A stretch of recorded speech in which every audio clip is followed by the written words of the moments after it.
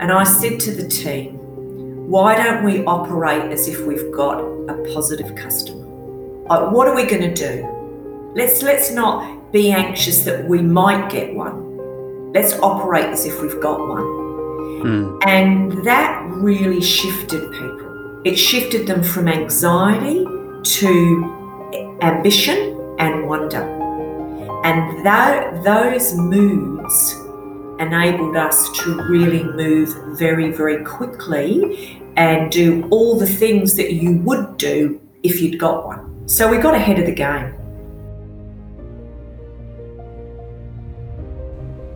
My name's Francis Lynch. Thanks for joining me on the Comments and Musings podcast. Today I speak to Dr. Nikki Howe, the CEO of Southcare, and we talk about the impacts of COVID-19 on her organisation.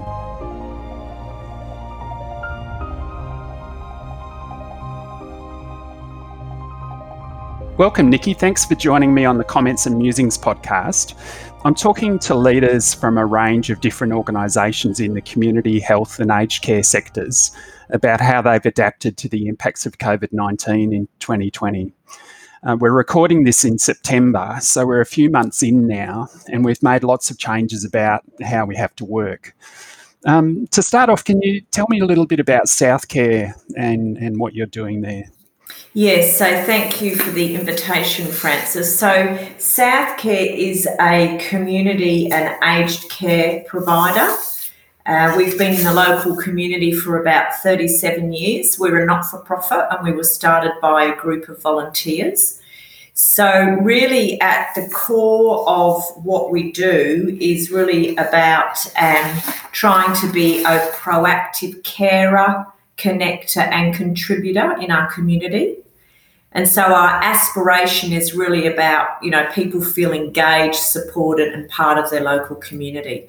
So we do community aged care services and a range of other community services that support people, Aboriginal family support, financial counselling, emergency relief. We've got an op shop. We've got a very active group of volunteers that we call community ambassadors, and they really respond to different people's needs. So I'm wondering about how COVID-19 has impacted your organisation, and I suppose I'm really particularly interested about the in-home supports. Yes, so in terms of the impact, being a community aged care provider, we've always had to make sure that we comply with a whole load of standards and regulations, and so infection control at one level is just part and part of what we do, and trying to support people in their own environment is at the core of community home care, because you're working in their house, not in our house like in residential. So very early on in the piece, I would say that we really could see what was going on and started to get ourselves very organised in February. We've got an excellent lady by the name of Jodie, who's our quality and risk advisor, and we really started to sort of take charge in February, well before the government directions, and we started to make some clear decisions about what we were going to do to position ourselves. And so we developed our COVID response team, a COVID response plan, and we started to do all the things that we knew that we would need to do, really to both protect our people, our customers, and also remain connected to them. So I think a really big thing when I think back about, well, what was it that we did? What made the difference? I would say it was a couple of things. One was communicating consistently with all our staff, so putting their anxiety at ease around what we were going to do to make sure that they were okay and that their job was okay. Really communicating a lot with our customers. Bringing, this was before the social distancing, but I remember at the social centre we already made the decision that we would need to close our social centre because the majority of our people were well over 70. Now, they weren't very happy with me when I stood up there and said to them why we were going to do what we were going to do. But I said, look, this is really about protecting you. And we know that connection, that social isolation is really important. So we put in the things that we needed to do that. So, we made sure that we did have those welfare checks in place. But I think if I think about a couple of things, big one was around communication and communicating consistently. So I was doing videos every week. And it's a little video to the staff that we would then embed in the South Care Snippet, which is our little local newsletter, so that, we could really say to people what we were doing as things started to emerge, to really mitigate, or not mitigate, but try and reduce their anxiety was a big one. Yeah. And I think... And sorry, go on. No, I was just going to say, so do you think that anxiety was able to be tempered by those processes? Yes, I do. But I think there was one thing that I did really early on, and that was I said, first of all, to the quality and risk person, but then we did it to the team. I said, because we were all anxious about getting a positive customer and therefore what the flow-on effect would be. And I said to the team, why don't we operate as if we've got a positive customer? Like, what are we going to do? Let's not be anxious that we might get one. Let's operate as if we've got one. And that really shifted people. It shifted them from anxiety to ambition and wonder.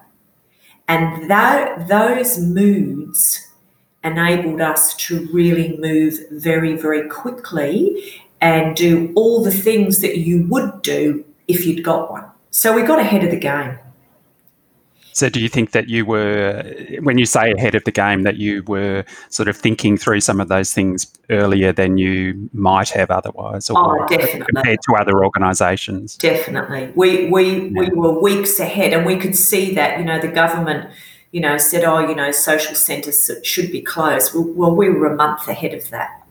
We were a month ahead of personal protective equipment. We knew as a community aged care provider, we'd be last on the list. So we got the local Rotary Club. We know they had a sewing group. We talked to them. They started sewing masks for us. They started sewing gowns for us. So we were always ahead. And the other thing that we did was we made sure the customer was king, and we really looked after our customers, so that we were in constant contact with them. So when they had that anxiety around saying, oh, look, I want to put my services on hold, because I don't want people coming into my house. We would say to them, okay, well, let's talk about that. What are you concerned about? And let's tell you what we're doing. And look, let's leave that with you, but we'll ring you in a few days.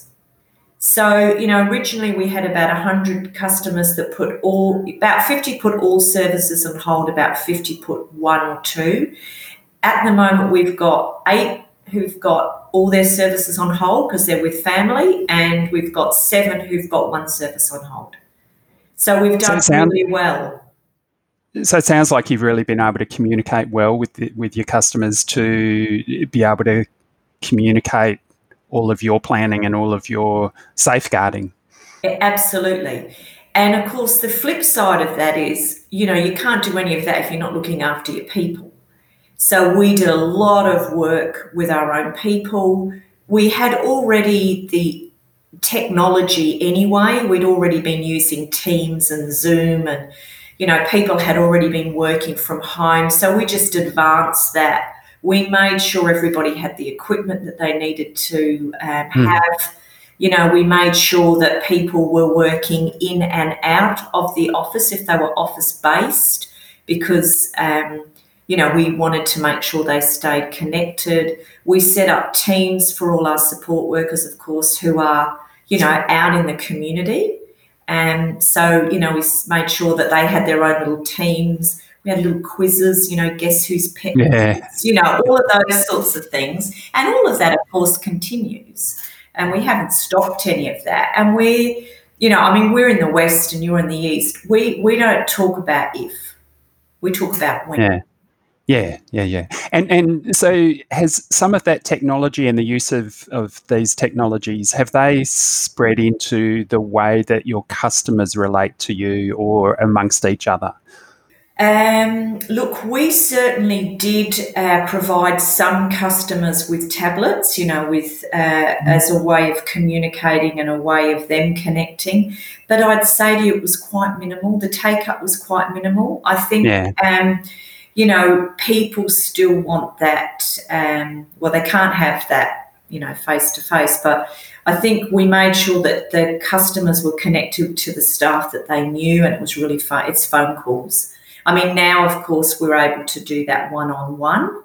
We still haven't opened our social centre, and I'm not sure that we will for some time. And, we've talked to our customers about that, and we've just opted for one-on-ones or very small group gatherings. But technology, I think like everybody, it certainly speeds up how you use technology. And even now, meetings are done on Teams because some are in, some are out. Yeah. I mean, that has fundamentally changed where I am too. So it's such a major change.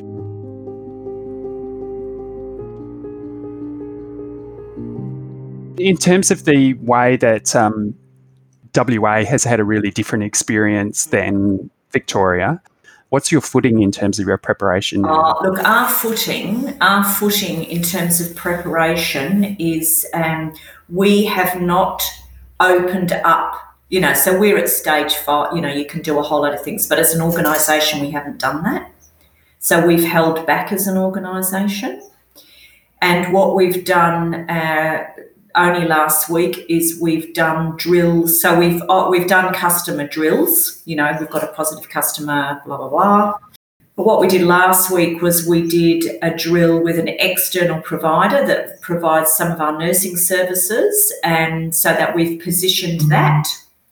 We've also learned lessons from what you guys have got over Eastern, home care providers in the East, and we've increased the number of PPE and the goggles and the shields, which we didn't have. So I guess what I would say to you, Francis, is we're not operating as if we're all dandy here. We're very much operating in a space of preparedness.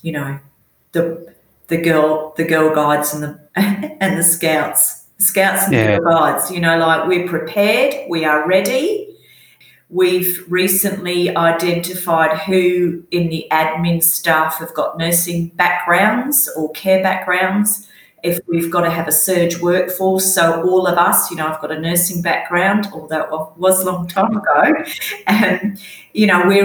We're doing the donning and doffing of the PPE next week. So we're going, okay, if it takes out 10, 15 support workers, who's going to back that up? So we're making sure that, we've got that in place. And if I get taken out, then what are the roles, functions that I do? Who else can do those roles and functions? So all of that. And given that many of your customers are older and in the higher risk category, have customers been telling you what they want or what they expect you to be doing, or are they really waiting to see what happens? Look, I think that's mixed. Like everybody, we're all individuals, and some customers are they want a lot of information and they want to tell you, they want you to tell them a lot. Others are sort of sitting back. So I would say it's very much based on that individual, but also on their family. So, as a community care provider, we see ourselves as one of the partners in looking after that senior. So it's not just us, it's their family. It could be their partner, their loved one, their daughter, their son or daughter-in-law. So we see ourselves as part of that whole. So it's really engaging with all of them and saying, well, some want a lot of information. They want to know, well, where's the PPE? What would happen? So we've got all that in place, and we let them know, depending on how much information they want. Do you think that Southcare and your decisions have been impacted by any other sectors? Oh, well, when we talk about sector, I see us as part of the bigger healthcare sector.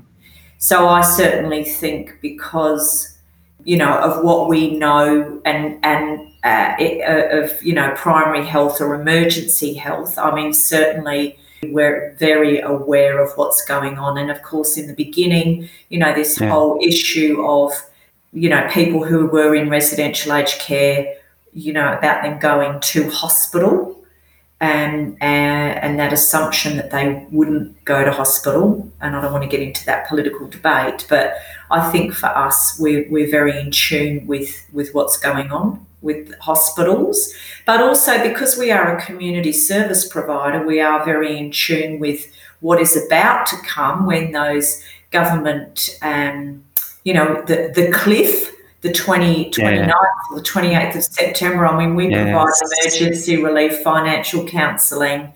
We are geared up for that because we know that the community sector is really going to feel it. Once those, the moratorium on banking, utilities, the change to Job Keeper and Job Seeker, once Job Seeker reduces by that $200, we're going to be inundated with people who are going to need some sort of financial and food relief. Absolutely. So we're ready for that. Yeah, and where I am, we're doing exactly the same.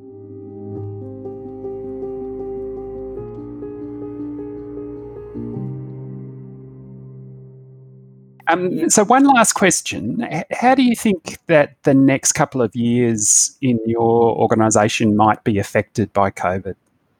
We've increased our revenue by $1 million in the last year.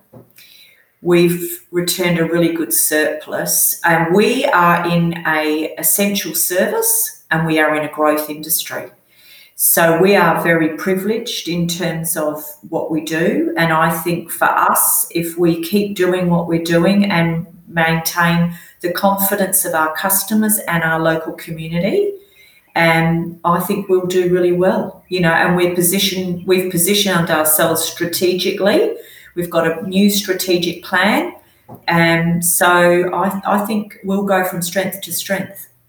And it's crystal ball, to be honest, at the moment, but let's hope that the COVID experience is, that we don't get lots of outbreaks across the states that are going well at the moment, and that, I do wish that for you and really for the rest of us as well. So, look, thank you very much for your time and your thoughts. And look, I'm really interested in how different organisations and different parts of the sort of community and aged care sectors are going. So your thoughts have been much appreciated. Well, thank you for the opportunity, Francis, and all the best with what you're going through at the moment. Thank you.